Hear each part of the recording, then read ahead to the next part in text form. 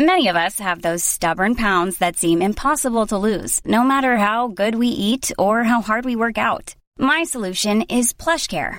PlushCare is a leading telehealth provider with doctors who are there for you day and night to partner with you in your weight loss journey. They can prescribe FDA-approved weight loss medications like Wegovy and Zepbound for those who qualify. Plus, they accept most insurance plans. To get started, visit plushcare.com/weightloss. That's plushcare.com/weightloss. Ever catch yourself eating the same flavorless dinner 3 days in a row? Dreaming of something better? Well, HelloFresh is your guilt-free dream come true, baby. It's me, Keke Palmer. Let's wake up those taste buds with hot, juicy pecan-crusted chicken or garlic butter shrimp scampi. Hello Fresh. Stop dreaming of all the delicious possibilities and dig in at HelloFresh.com. Let's get this dinner party started. Everyone knows therapy is great for solving problems, but getting therapy has its own problems too, like finding the right therapist, fitting into their schedule, and of course, the cost.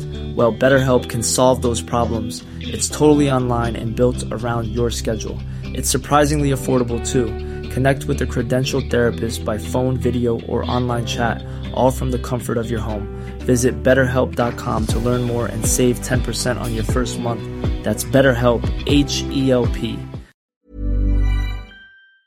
You're listening to Unfiltered with James O'Brien, brought to you by Joe.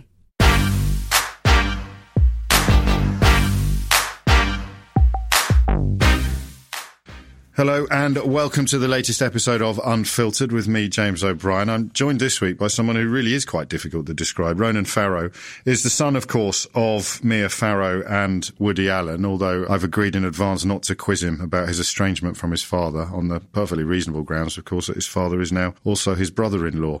He is the journalist responsible for breaking open the Harvey Weinstein scandal and launching, off the back of that, the Me Too movement. But just reading up about him over the last couple of days, he went to college, i.e. the equivalent of our universities, at the age of 11. Graduated at 15, but he went to university at the age of 11. His specialty by the time he was 21 was foreign policy, and he went to work for Richard Holbrooke, Barack Obama's special envoy to Afghanistan and Pakistan. And it's that side of his expertise that explains the book he's here in Britain to promote: War on Peace, the End of Diplomacy and the Decline of American Influence. If I had to, and I might be a little too nervous to try this theory out on him, I'd say that it was thuggishness that linked the two areas of work. He doesn't like thugs, unaccountable thugs who use their power to subvert truth and possibly to abuse people.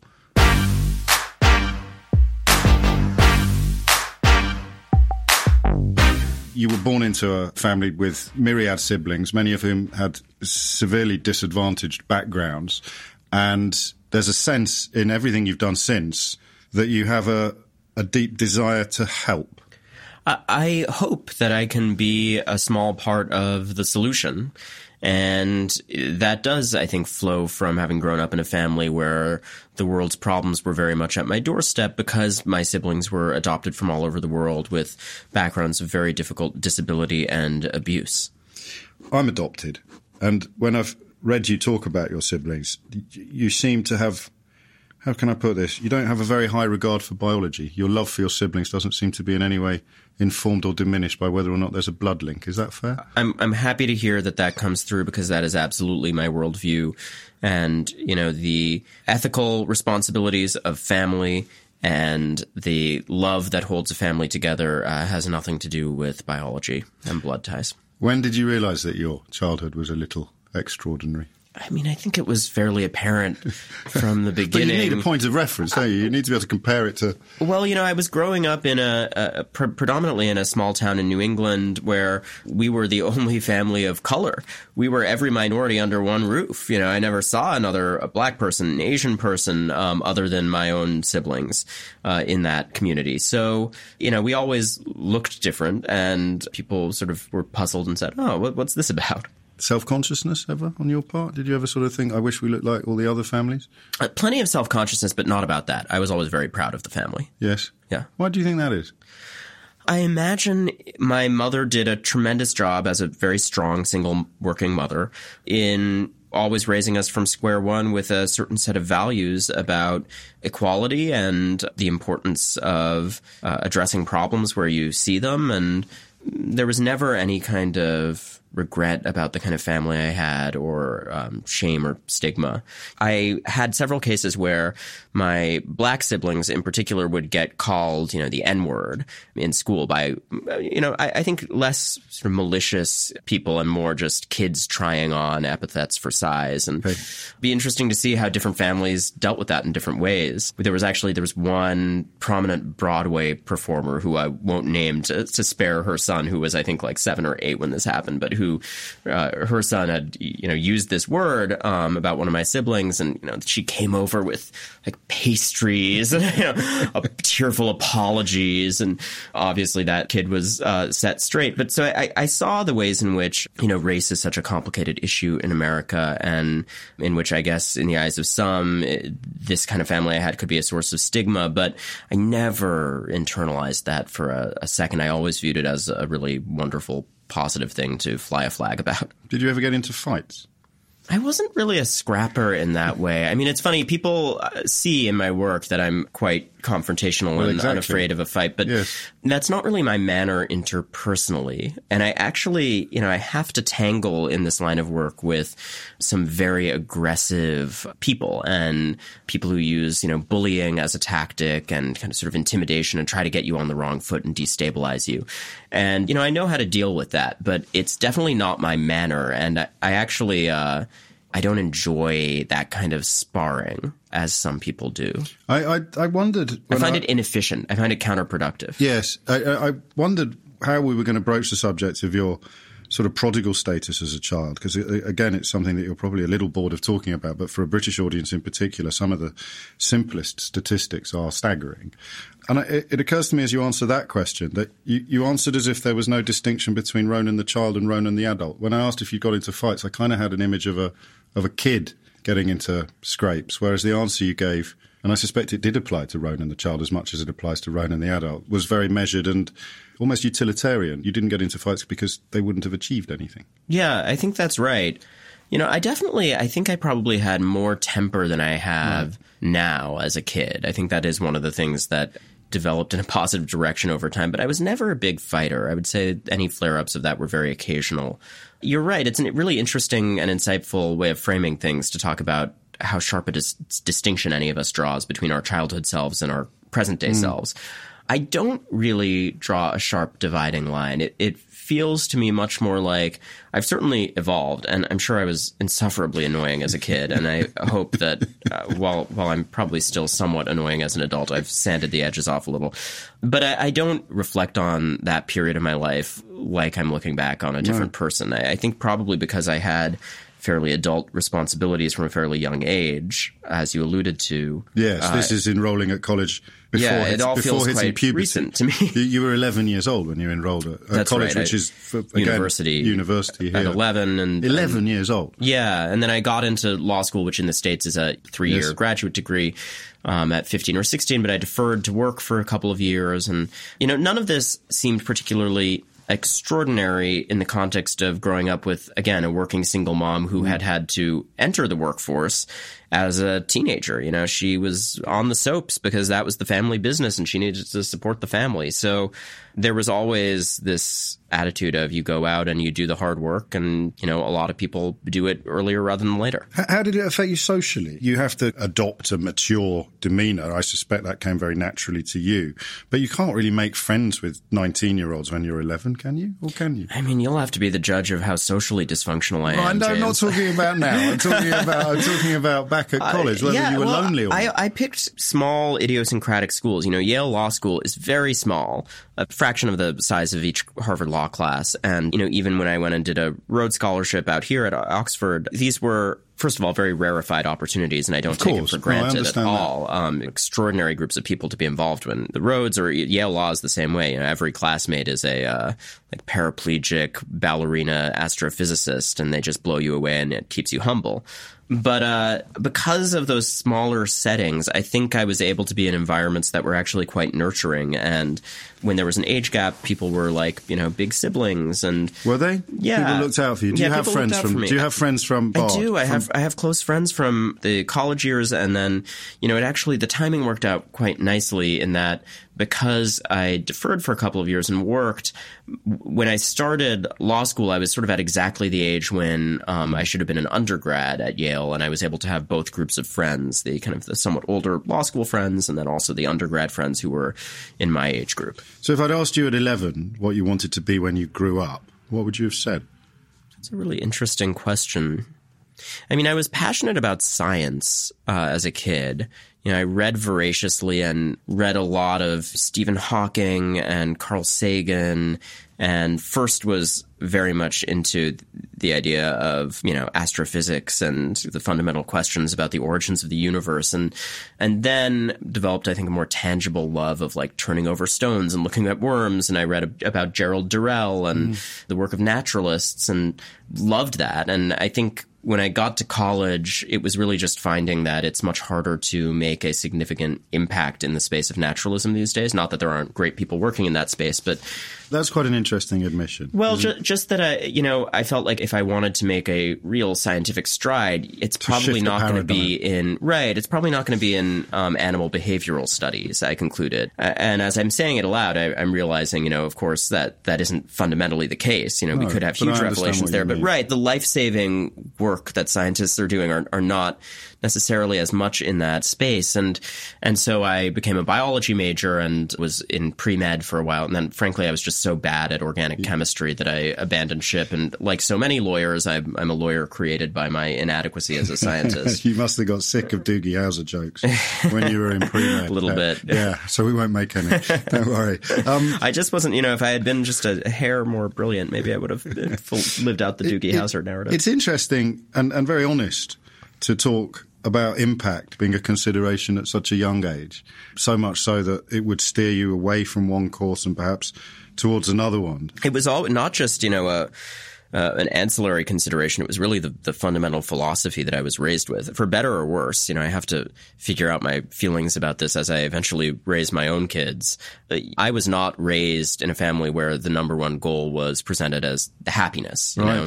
It was always the worldview that I was given that happiness is important, but much more important is making the world a better place in whatever way you can. And the kind of role models that were held up in my childhood and whose life works I read about and internalized were people doing kind of selfless humanitarian work, and of a level that I, have not lived up to and probably will never, because I'm not that selfless. But those were sort of the ideals that I was given. Which is quite an odd backdrop for a journalist these days. Is it? Look, journalism is... These days.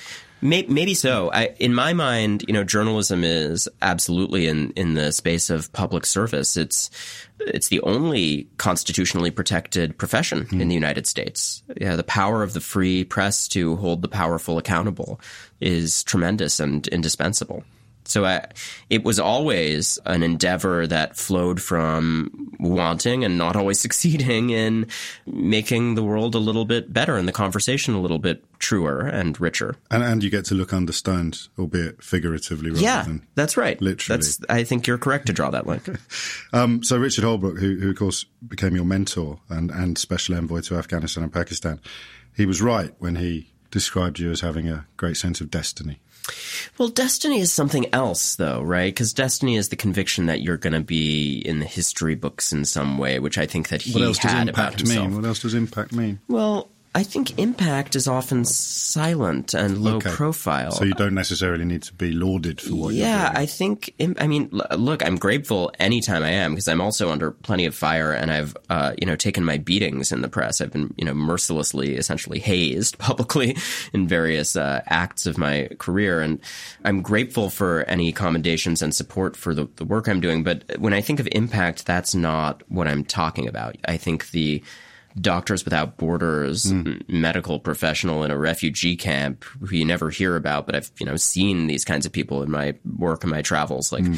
that's someone who's saving lives, right? So that's it becomes actually a very kind of like a utilitarian, almost a numbers game of like how many people are you helping and how much. Yes. And I'm not really in that space where it's about how many people can I tangibly actually save. But I do hope that the journalism I do lends some strength to people and elevates some voices that need elevating. So when did that light come on? When did the journalistic ambition first manifest itself?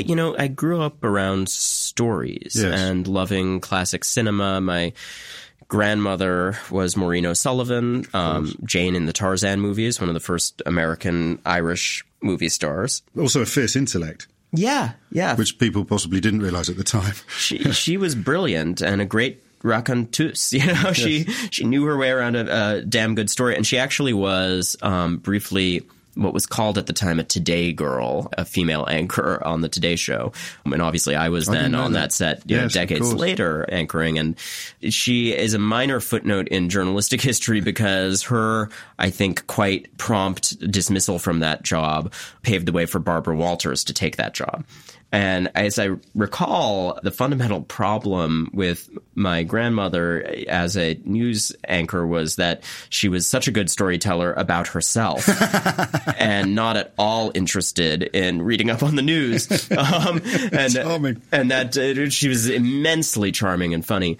And that doesn't surprise me to hear that was the demise of her TV anchoring career. But that was your lodestar, was it? Knowing that your grandmother had done it, and then this culture of not at all. It was. I just give that as an example of I grew up watching her, but also films in general from the 30s and 40s and the works of great directors. I grew up on Ingmar Bergman and Buñuel movies and Kurosawa movies and Hitchcock, and would read scripts, growing up. I always, in recent years, have always just delighted in like devouring whatever the scripts on the Blacklist are. And, very often. What's the Blacklist? So the Blacklist is an organization in Hollywood that they pick the best unproduced scripts every year. So that's an inside baseball Hollywood thing, but it's like, it's a huge commendation if you're writing a script on spec and it's a Blacklist script. Yes. I also grew up loving fiction, as a reader. And one of my goals with War on Peace was to make sure it read like a novel, that it was vital and character-driven, and had a lot of density of observational detail that gives you a sense of time and place. You skipped the bit in between the fiction and the reportage. Where your love of stories made you want to be someone who told stories that are true. Well, I think, therefore, when I was in situations like in refugee camps in Darfur and talking to women who were survivors of rape as a weapon of war. Would you usually be with your mum when you do this, or did you do it on your own steam as well?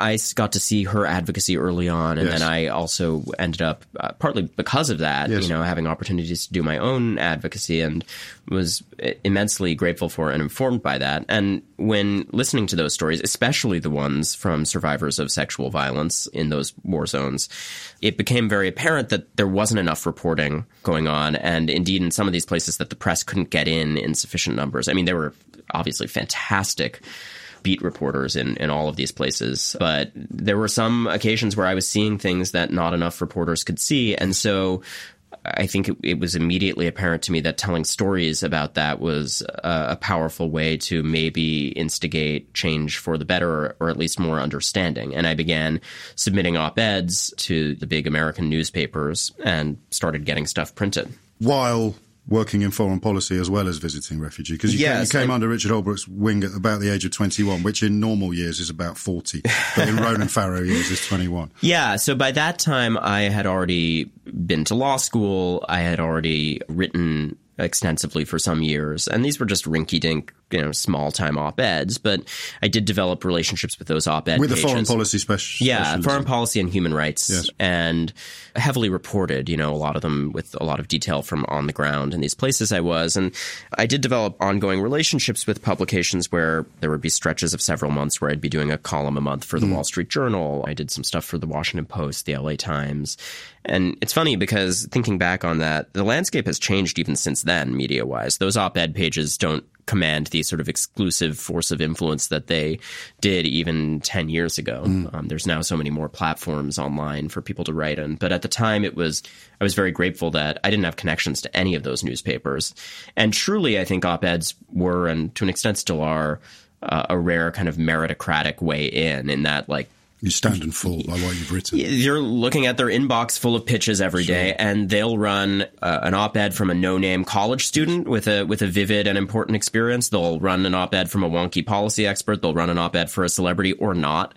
So it was an interesting kind of level playing field where, it was may the best man win, and I was writing. Okay. Well, yeah, I was writing about stuff that I thought was important, and I was grateful to run into editors who then said, "Okay, we'll run this." Did you get scared pitching? Did you fear rejection? Because you haven't had much in your life. Oh, that's absolutely not true. I think I've failed as publicly and spectacularly as people can, and of course, everyone fears rejection. I fear rejection terribly, but you can't let that stop you. You have to keep hammering away at things that matter. You're referring to a TV show being axed, mostly, or yeah, I mean, look, there's also all the jobs, of course, that I haven't gotten and that I've fought for, and all the near misses. What kind of things have you? Well, you'll have to wait for the memoir for that. But yeah, no, I've been rejected all the time and criticized very, very harshly, and I don't think. Mercifully, I guess, those parts of one's biography don't stick as much as you think or fear that they will at the time. Yes. Especially as we've got the Atlantic between us, so we've really right. So in England, you get the successes. Your star is at its highest. Thank God, I love this filtered version of me. But yeah, no, I've had my share of being savaged publicly as well, and I think it's one reason why people have grudgingly focused on the work and I think acknowledged the importance of these women's stories without me creating any noise, because I think in the American media, they know that I've been sort of put through my paces and sufficiently beaten up that they can lay off a little bit. Not that I don't get plenty of attacks still. But how thick is your skin, honestly? That's a great question that I'm probably not equipped with sufficient perspective to answer, honestly. I would hope that I can tolerate a lot now, having been through a lot of withering public criticism and mocking. I guess it's not so much about having a thick skin in the sense that you don't care or are unaffected by it, which, I'm too insecure to ever probably get to that point. But you have to have a thick skin in the sense that you can feel the hurt of that kind of public criticism and still carry on with your work. And the benefit of doing work that is not really about you and matters for the sake of other people who are doing a tough thing is you don't have that much time or space to keep thinking about yourself. No.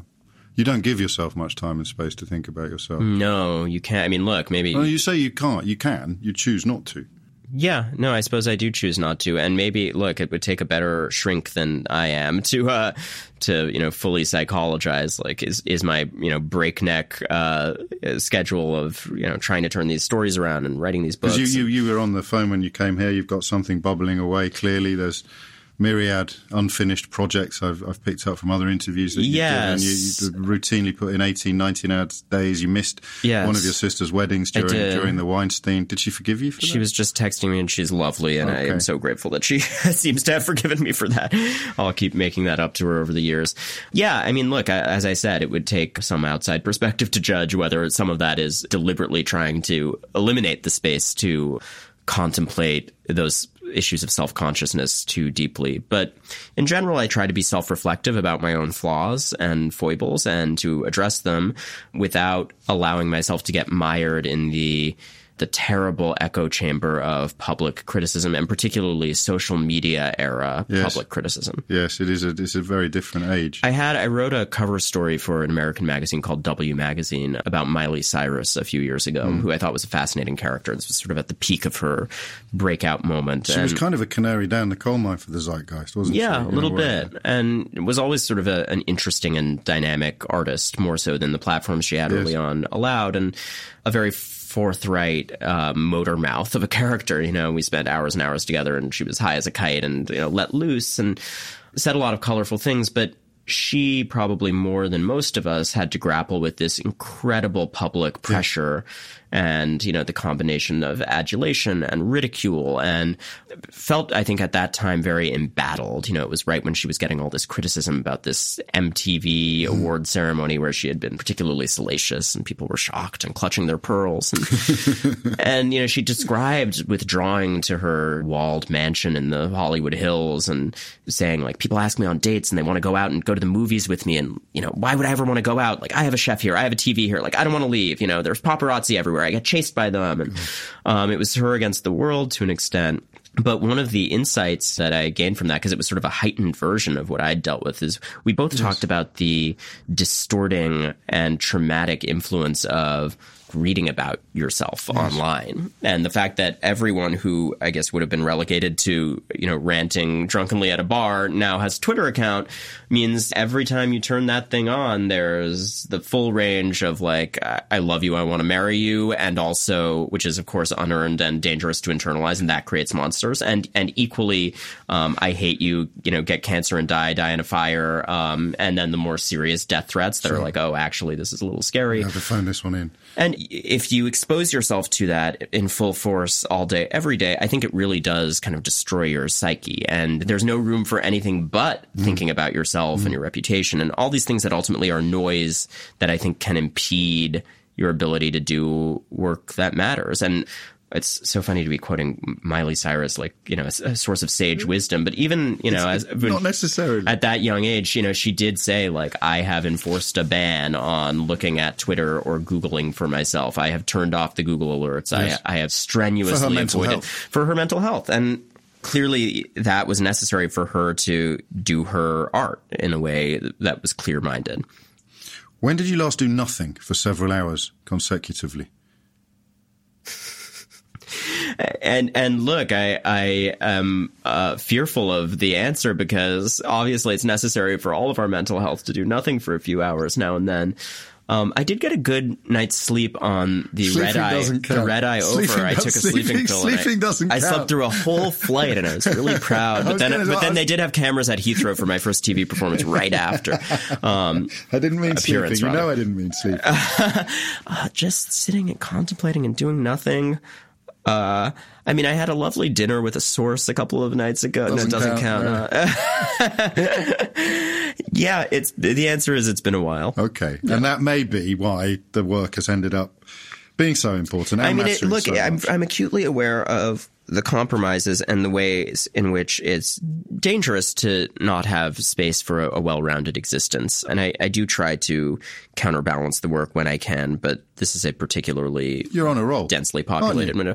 I had an experience recently that really hit me hard where I learned that a friend from law school had died tragically of ovarian cancer, and I hadn't even known that she had been fighting this. It came on quite suddenly, and, you know, she was in a fairly large category for me of, you know, friends that I cared about very much but hadn't been good at keeping up with. And she was a remarkable and generous person who had given up a profitable legal career to do, you know, good works at a legal clinic. And you know, I was hit hard by both the loss but also the realization that, thank God, she died surrounded by family and friends, and does throw into relief these decisions we make early on and how they echo in all of our years. And I certainly know plenty of people who have been absent parents and bad friends and lay down to die at the end of it, I think, quite lonely and bereft of something really important. So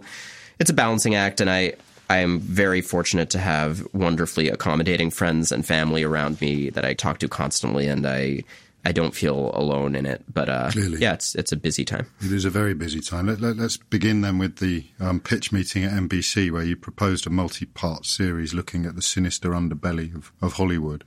That got greenlit, and I worked for several months. And I should warn you, I'm only going to give you the broad strokes on this because there's more to come on that story down the line. And I still think we're in a window where it's important to focus on the underlying allegations, which clearly, with these latest reports, including ones I've been involved in, are still coming to the fore. But yes, you know, the behind-the-scenes progression was that I had retained a green light on this series, and a lot of the edges got sanded off, and some of the tougher stories that were supposed to be in there about rape, pedophilia, race in Hollywood, got killed, but there was still a green light on a story on harassment and casting couch culture. And it was in the course of reporting that story that I began to get leads about the Weinstein allegations and interview people on the record, and then very rapidly obtained this mythical NYPD sting tape, which included a pretty direct confession from him that he had assaulted someone and was explosive and went everywhere in the world. The Italian one. Exactly right. That's right. So there was a lot of evidence and a lot of testimonials, and eventually all of the sources from within the Weinstein Company and Miramax who were quoted in the New Yorker story that ultimately ran, many of them went on camera, and it began to coalesce quite fast. And it went into the New Yorker because NBC didn't give you.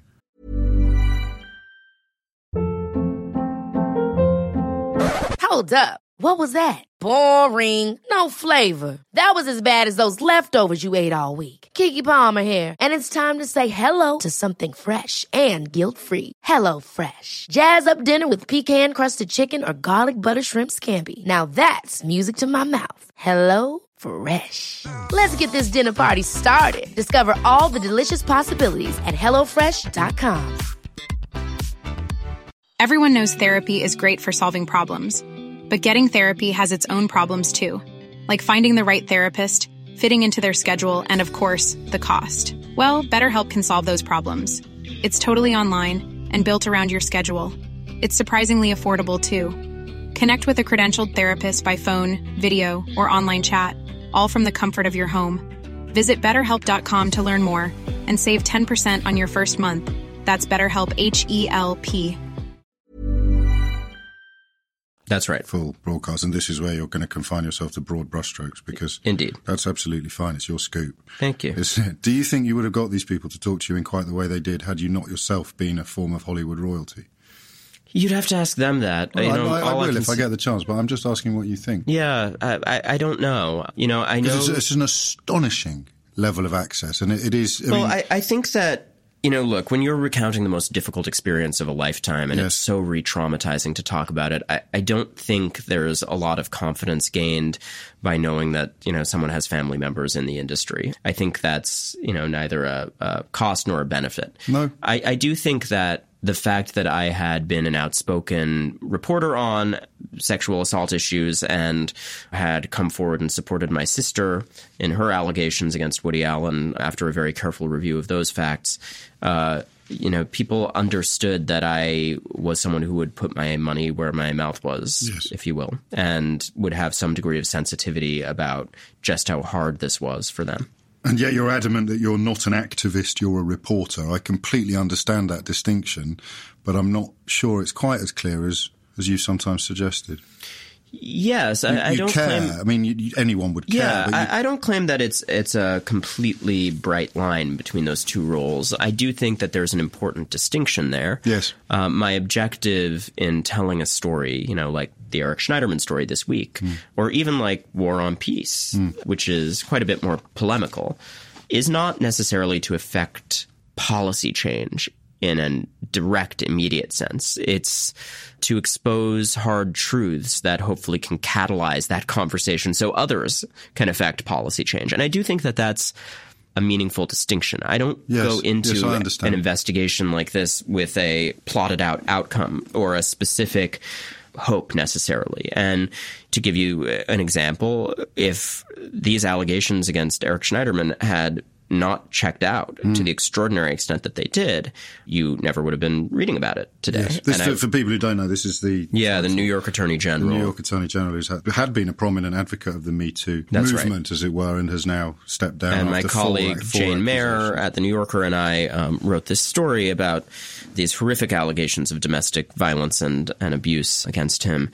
And in each of these cases, I would only be too happy to have the facts tell me that there's a different side of the story or people have got it wrong. Yes. I'm guided by the facts and I interrogate the facts skeptically. Always skeptical. Always. So you don't, because we had an interesting, and we're only halfway through the interview, and I promise you that we'll devote more proper amount of time to the new work, because I'm conscious that that's why you're in Britain, and it couldn't really be more timely with the Iran announcement today. But I just want to ask you a couple more questions about about this? Well, partly, actually, if we're honest, because the profile that this book will enjoy is going to be built partly upon the success of your other journalism, albeit in a completely different field. The former Mossad agents that Weinstein would routinely employ to quell some of these stories, to keep them... You were moving into really scary territory when you were doing this investigation. Yes. I mean, one of the things that I am very proud that we exposed in that series of New Yorker stories about Harvey Weinstein was that he, through his very powerful, prominent, Democratic attorney, David Boies, hired muscle, essentially, these combat-ready former Israeli intelligence agents who assumed false identities and built front companies and went after women with allegations and reporters.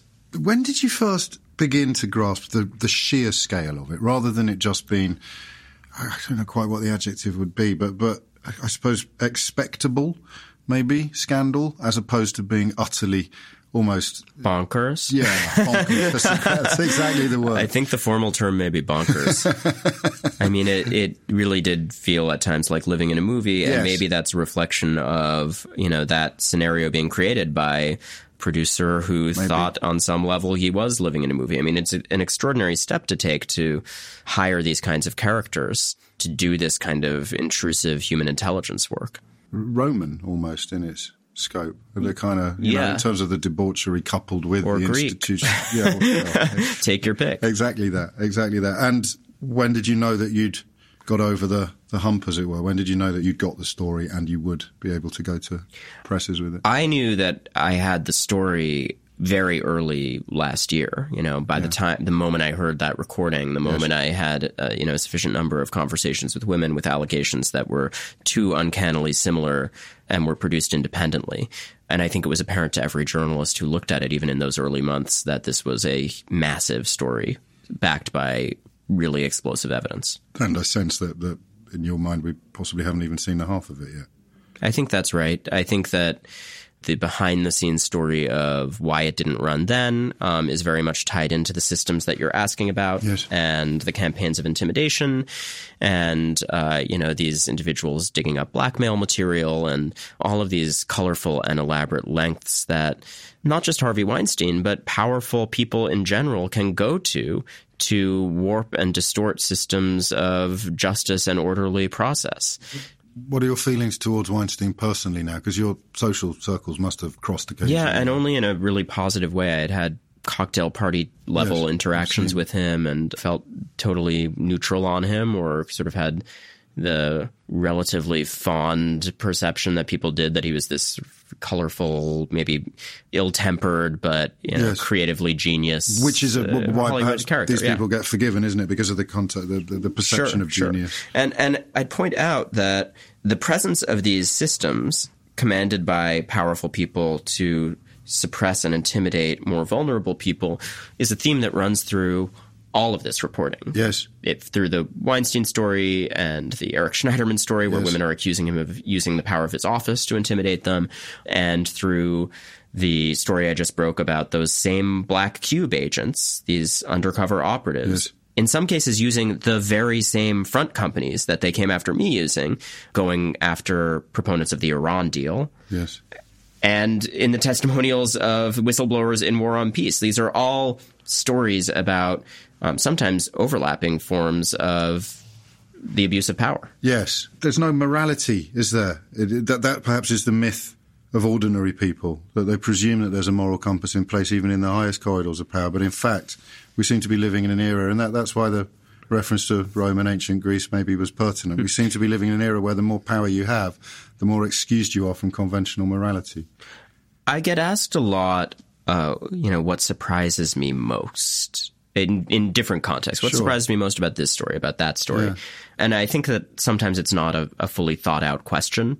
It's very open-ended. Yes. But in fact, I would say one of the consistent surprises is exactly what you alluded to. The sheer lack of a moral core and backbone guiding people in corridors of power, as you say. You said earlier that sort of ethical journalism is not as present as we'd like. You made some allusion to, not everyone has that attitude about journalism as an act of public service tied to profoundly important moral mandates. Yes, exactly. And that really was a a shock to the system to run headlong into the realization that people I thought were in a shared endeavor of journalism as a tool to expose the truth and injustice wherever it may lay at all costs were in fact operating on a totally different set of understandings and motivations. Yes, and that's why actually this book does fit with your previous assignment, because it does speak to that similar... Because I thought when I read the précis of this, I thought that's a bit odd, because Donald Trump's only been president for 6 months or a year. But of course, you're describing a malaise that goes back a couple of decades? Yes, both parties, and very often an ugly trend in the name of political expedience, denigrating brave men and women who serve the United States as diplomats. Yeah, so what this is, and correct me if my summary is too amateurish, but you're effectively, if you see a Pompeo or a Rex Tillerson, they're kind of like hoodlums. It's an aggression and a reverence, if you like, for unchecked power that has replaced diplomacy, which you describe as softer power, but incremental change, slowly seeking to influence by steering rather than ordering, by sort of a gentle hand on the tiller rather than hijacking the whole boat. And I hadn't realised, and I still don't, I haven't finished the book yet, but I hadn't realised how profound this culture change has been. Before we talk about that further, when was this book conceived in the context of doing the Weinstein stuff? So I had started looking at the militarization of foreign policy very early on. It was the subject of my dissertation research at Oxford, which goes on to this day.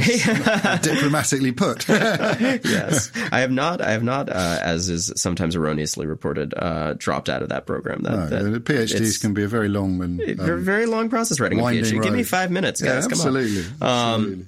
Absolutely. People say finger waggingly, you dropped out of Oxford, but I didn't. They're looking for a stumble on the CV. I think that's probably what it is. But it became apparent to me in a lot of the places that I had traveled and was working, and even more so once I was in Afghanistan and Pakistan with the State Department. Yes, this is when you were working for Holbrooke. When I was working for Holbrooke. That there was this shrinking space for negotiators and peacemakers and people with a broader historical perspective that could, as you say, be a steady hand on the tiller and an important countervailing perspective in the room when we make our decisions about whether to barrel headlong into conflict. Yes. And there's fundamental attitudinal differences between the military and the intelligence community and the diplomacy side of the equation. And those incentive differences are totally fine. The military is hardwired to focus on tactical success within the immediate theater of war. Measurable success in the short term. And yes. So you end up with examples like the ones I describe in War on Peace, where, we drop guns into Afghanistan right after 9/11 and, give them to whatever warlord can help rout the Taliban. But just as much as that is a useful skill set and perspective to have, there also needs to be this counterbalance of voices that say, hey, wait a minute, here's the opportunity for a negotiated settlement with these guys that can spare servicemen and women from being in the fray of a fight. Here's how this decision to arm someone might echo over the long term. And very often when you don't have that perspective in the room, what I document here is that it ends up coming back to bite you. You end up being unstrategic. What was the heyday then of having that perspective in the room? Well, because my knowledge in this field is dwarfed by yours, but I would have thought of Kissinger of being an example of the problem you describe rather than of being a kind of representative of the good old days. Well, I'm careful when talking about Kissinger, who is, as you know, every former Secretary of State went on the record for this book, and Kissinger is in these pages saying some pretty interesting things. Yes. I'm careful when rendering him, as with all of these giant figures that run through these pages, to give a nuanced sense of the pros and the cons. Okay. I described the fact that he is very likely a war criminal, and certainly in the eyes of many that's the case. But also, he's certainly a voice of some insight and historical perspective. And he made an interesting point about the way in which this trend of the evisceration of diplomacy actually is rooted in something much bigger a cultural shift towards the ahistorical, in his view. Yes. He talked about Richard Holbrooke's conflict with the Obama administration, where Holbrooke was trying desperately to raise the lessons of Vietnam and to caution against unbridled military escalation absent the voices of diplomats. And he wasn't heard. And Kissinger, reflecting on this, of course, he knew Richard Holbrooke well, said, in his kind of Bavarian rasp, it is one of the great American myths that you can always try something new. Wow, and I thought that was a tremendous moment of insight that we have with each new administration. Very often, people coming in fixated on innovation, and I think part and parcel with the dismissal of expertise that we're seeing under the Trump administration and during its burning down of the State Department is also this broader dismissal of history and context. So in that reading, Trump's election becomes less shocking, does it, or not? Maybe, right. We as an electorate decided that we'd had enough of the establishment voices and the experts, and we're just desperate for change. But I think that a lot of the characters profiled in War on Peace also give us a different lesson, which is that you don't have to sacrifice one for the other. Someone like Richard Holbrooke was a great example of expertise, but also an outside-the-box maverick who wasn't afraid to reform and burn down old structures and traditions. Well, he would subscribe to the notion that you don't have to be one or the other. You would clearly subscribe to the notion I think you don't that's have to right. be one or the other. But society on both sides of the Atlantic seems to be lurching towards the binary. Donald Trump would be the patron saint almost of a binary worldview. You're either 100% this or 0%. And obviously you're seeing that exact set of frustrations lead to parallel political changes here in the UK. Yes, and the kind of denigration of expertise. Well, this is not a comparative study. Of course. I think it's acutely relevant to British readers in that the United States posture in these ways I'm describing so affects all of the places where the UK is engaged. But I honestly don't know the answer to this. Is this playing out to any extent in the Foreign Service here? In the Foreign Office? Well, it's hard to say with Boris Johnson as Foreign Secretary because you hope that he represents very little of what is going on in the department when he's not on television, kind of appearing on Fox and Friends, trying to grab Donald Trump's attention. We've also got the kind of post-Brexit problem with things like foreign aid, which, as you will know, is more often than not, and especially as your mum will know, is more often than not the way of getting into difficult areas. And we now have this nativist howl that a country's still embarked upon, so they think it's wrong to do anything to help other countries. It's remarkable. In the States anyway, it's 1% of the budget. Yeah, it's a rounding error. I think it's 0.7 here. But it's so controversial. Astonishingly important in terms of exerting influence and gaining access, as you say. Well, to answer your question, I think that it's just hard to know who the grown-ups are in British politics at the moment. But I think if there are any grown-ups left, they're still aware of the importance of diplomacy. Where would you see the pendulum began to swing back? So that's why I raised Kissinger. When would you have considered to be the heyday of diplomatic power? There's an interesting parallel. I'm also careful not to describe this as a linear trend. Our American support for diplomacy has had ups and downs. There are moments like a sequester several years ago where everyone's budget was hit, including the Pentagon. But there's instructive parallels to be drawn.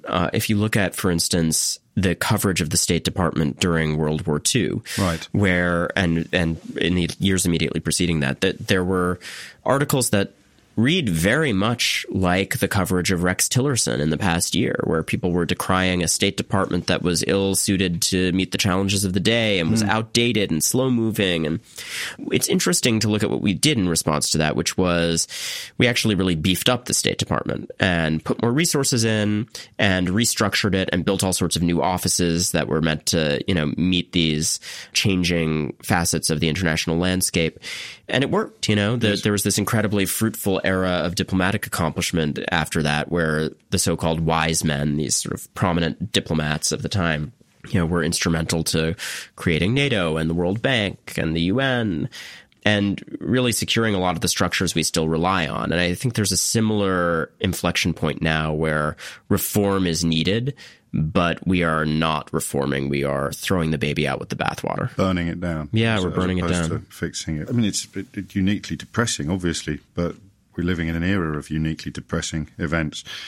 When you arrived in Britain to tour the book, to promote the book, if you'd been charged with imagining a news event that could be more suited to your purposes, Donald Trump violating the Iranian nuclear deal would presumably have been a fairly good contender. I'm sad to say that the news cycle has been overly kind to the timeliness of War on Peace, between the back-to-back revelations that, there was undercover work being done by Black Cube to dismantle and smear the Iran deal and the people behind it. Again, for people who don't know, this actually involved the wife of a major advisor to Obama, who's these put the joint body. Israeli private spies were, using false identities and front companies to reach out to the wives of prominent architects and proponents of the Iran deal, and calling every possible reporter they'd ever talked to and trying to ferret out anything that could be weaponized against them. Well, in one case, pretending that they wanted to get involved in fundraising at the children's at a random school, yeah. But I have to meet with you. I can't meet with any of the other fundraisers. That's when the alarm went off, in a way. And this was often involved the same agents that were coming after me and the Weinstein accusers, sometimes the same front companies.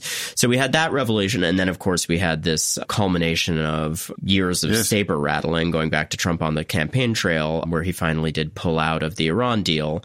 And look, regardless of what we ultimately learn about the Trump administration's potential links to that undercover operation, we certainly know that there were plenty of overt operations designed to discredit the Iran deal and find ways out of it. This was a campaign promise and a sincere commitment of Donald Trump. Why? I think that there's a lot of wholesale destruction of Obama-era accomplishments. Just petty vendetta. I think that a lot of it is petty vendetta.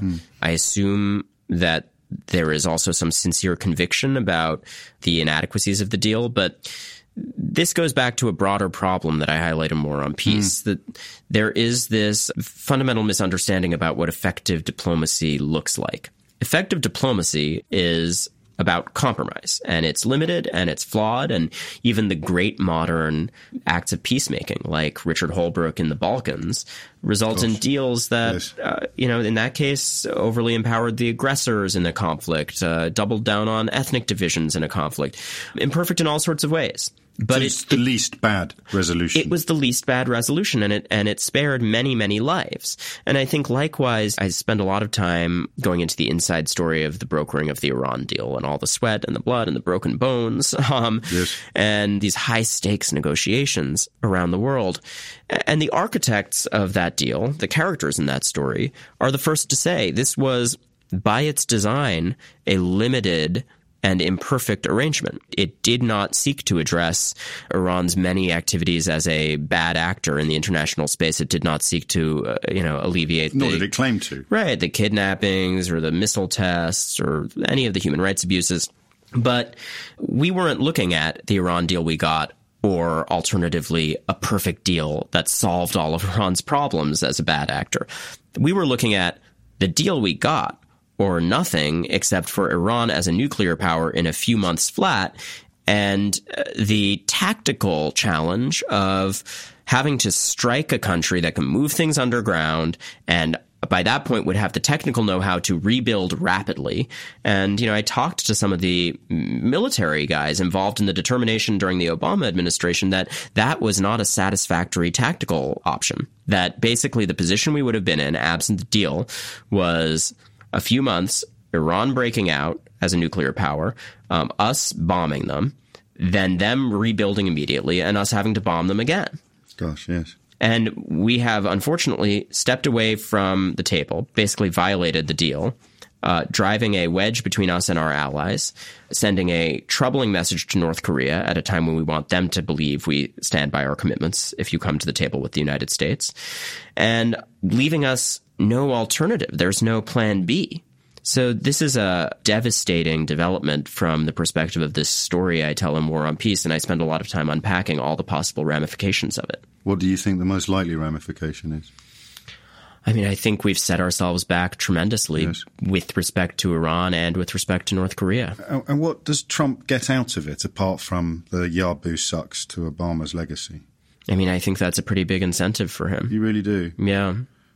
And the great irony is, if there is any deal with North Korea, and we're flying blind there, you know, could a meeting between Kim Jong-un and Donald Trump bear fruit? Maybe. Time will tell. We are doing it in exactly the wrong way, which is without the bearing of any expertise. You know, we have dismissed all of the people who have tried for decades to talk to North Korea and know the ways in which they lie and the ways in which they will play you if you go into a meeting with them. We're not allowing these ongoing proceedings to be informed by those voices in any way, and I think that's really troubling, whether we succeed or fail there. Because he thinks somewhere deep inside it's just like building a casino. Yeah. Look, I mean, certainly there seems to be this recklessness and this total disregard for that kind of careful guidance. Is there any possibility that it's actually a little more cyclical than you allow? And that if we look at from the British perspective, I think that joining Gulf War II probably wouldn't have happened if Sierra Leone and Kosovo hadn't delivered such a boost to Tony Blair. Hadn't been so successful. I don't want to make it sound too cynical. So that he was on the crest of a militaristic wave, and then that wave crashed against a shore in Iraq, and therefore for Obama and for Cameron, the reluctance to get properly involved in Syria, for example, had more to do with what happened in Libya than it had to do with what was happening in Syria. So I think it's absolutely cyclical. Right. And that's something I confront in this book. You see this trend, and I don't want to overstate it and imply that this is always the case, but on a number of occasions, you see administrations come in, go for the military options first because it's splashier and it's quicker and you want results. And it's easy to communicate to the public. And newspaper editors like it. It's easy to communicate in the public. The media reinforces it. You know, you think of like Ted Koppel going in with his hard hat to Iraq. And moreover, internally, and this is something I document in the book, there are systems in place to encourage presidents to listen more to those military voices saying, let's go in. And you see that happening in George W. Bush's administration, where there's the disasters of Iraq. And Colin Powell talks very frankly in this book about the ways in which we were snowed and the ways in which he and the State Department were marginalized in that first term. You see it in the Obama administration's first term, where Ben Rhodes and Samantha Power and others are very frank and kind of giving a mea culpa in this book and saying, like, yeah, we had to change some stuff in the second term as a result of this. Ben Rhodes says there was a culture of celebrity generals, and we had to course correct after. Of course. And then you do see that same course correction across multiple administrations. So after Iraq, Condoleezza Rice, I think reflecting on those strategic disasters, did make a push for, you know, she said, we need a few good diplomats. Yes. And she embarked on those 6-party talks with North Korea, for instance. There was a refocusing on diplomacy in Iraq and beyond. In the Obama administration, you saw those last few years devoted to, I think, a sincere reinvestment in large-scale diplomacy, and that's how you got the Iran deal and the thaw in relations with Cuba and the Paris Climate Change Accord. And if we could squint a bit and keep Donald Trump out of our line of vision, that would be grounds for cautious optimism for the future or not? Explain what you mean by that. Well, I think Donald Trump gives the lie to any notion of a cyclical process, doesn't he? He's such an aberration. He's such an anomaly. I'm frank about acknowledging that some of the current moment and the extremity to which this trend has been driven is born of an idiosyncratic president hooked on Twitter and with a unique disregard for expertise. And truth. But I also think that this is the ultimate cautionary tale in a string of cautionary tales that I document in this book. And I sincerely hope that whatever comes next in terms of American leadership, there is some understanding that it is a matter of urgency that we pull out of this nosedive. Finally, Ronan Farrow, you struggled to tell me what you would have answered if I'd asked you at 11 what you wanted to be when you grow up. At the age of 30, what would you describe as your ambitions? I hope that I can be a small part of making the world and the conversation better. And if that means telling stories that expose injustice and elevate voices that have been silenced for too long, then that's something I would be really proud to continue to have the chance to do. Ronan Farrow, thank you. It's a pleasure. Thank you. It really was. And that was the force of nature that is 30-year-old Ronan Farrow, who has arguably achieved more in 3 decades on this planet than most of us would in 30. War on Peace is out now. It is one of the most important books of our time. Don't take my word for that. That's what Walter Isaacson said. And if you enjoyed that interview, then do remember you can subscribe to Unfiltered. Leave a rating and a review on iTunes if you want. And if you can think of someone who might have enjoyed what you've just enjoyed, don't forget to tell them. You're listening to Unfiltered with James O'Brien. Brought to you by Joe.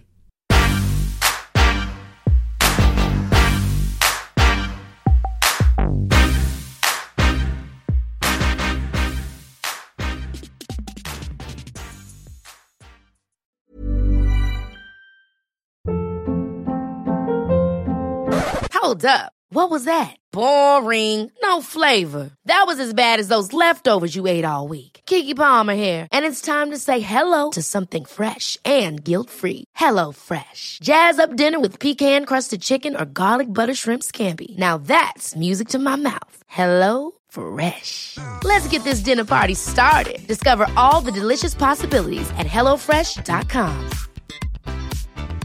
Even when we're on a budget, we still deserve nice things.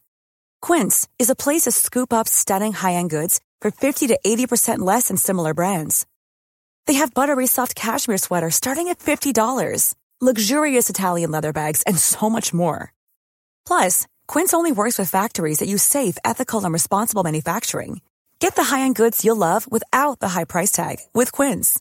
Go to quince.com/style for free shipping and 365-day returns. Hi, I'm Daniel, founder of Pretty Litter. Cats and cat owners deserve better than any old-fashioned litter. That's why I teamed up with scientists and veterinarians to create Pretty Litter. Its innovative crystal formula has superior odor control and weighs up to 80% less than clay litter. Pretty Litter even monitors health by changing colors to help detect early signs of potential illness. It's the world's smartest kitty litter. Go to prettylitter.com and use code ACAST for 20% off your first order and a free cat toy. Terms and conditions apply. See site for details.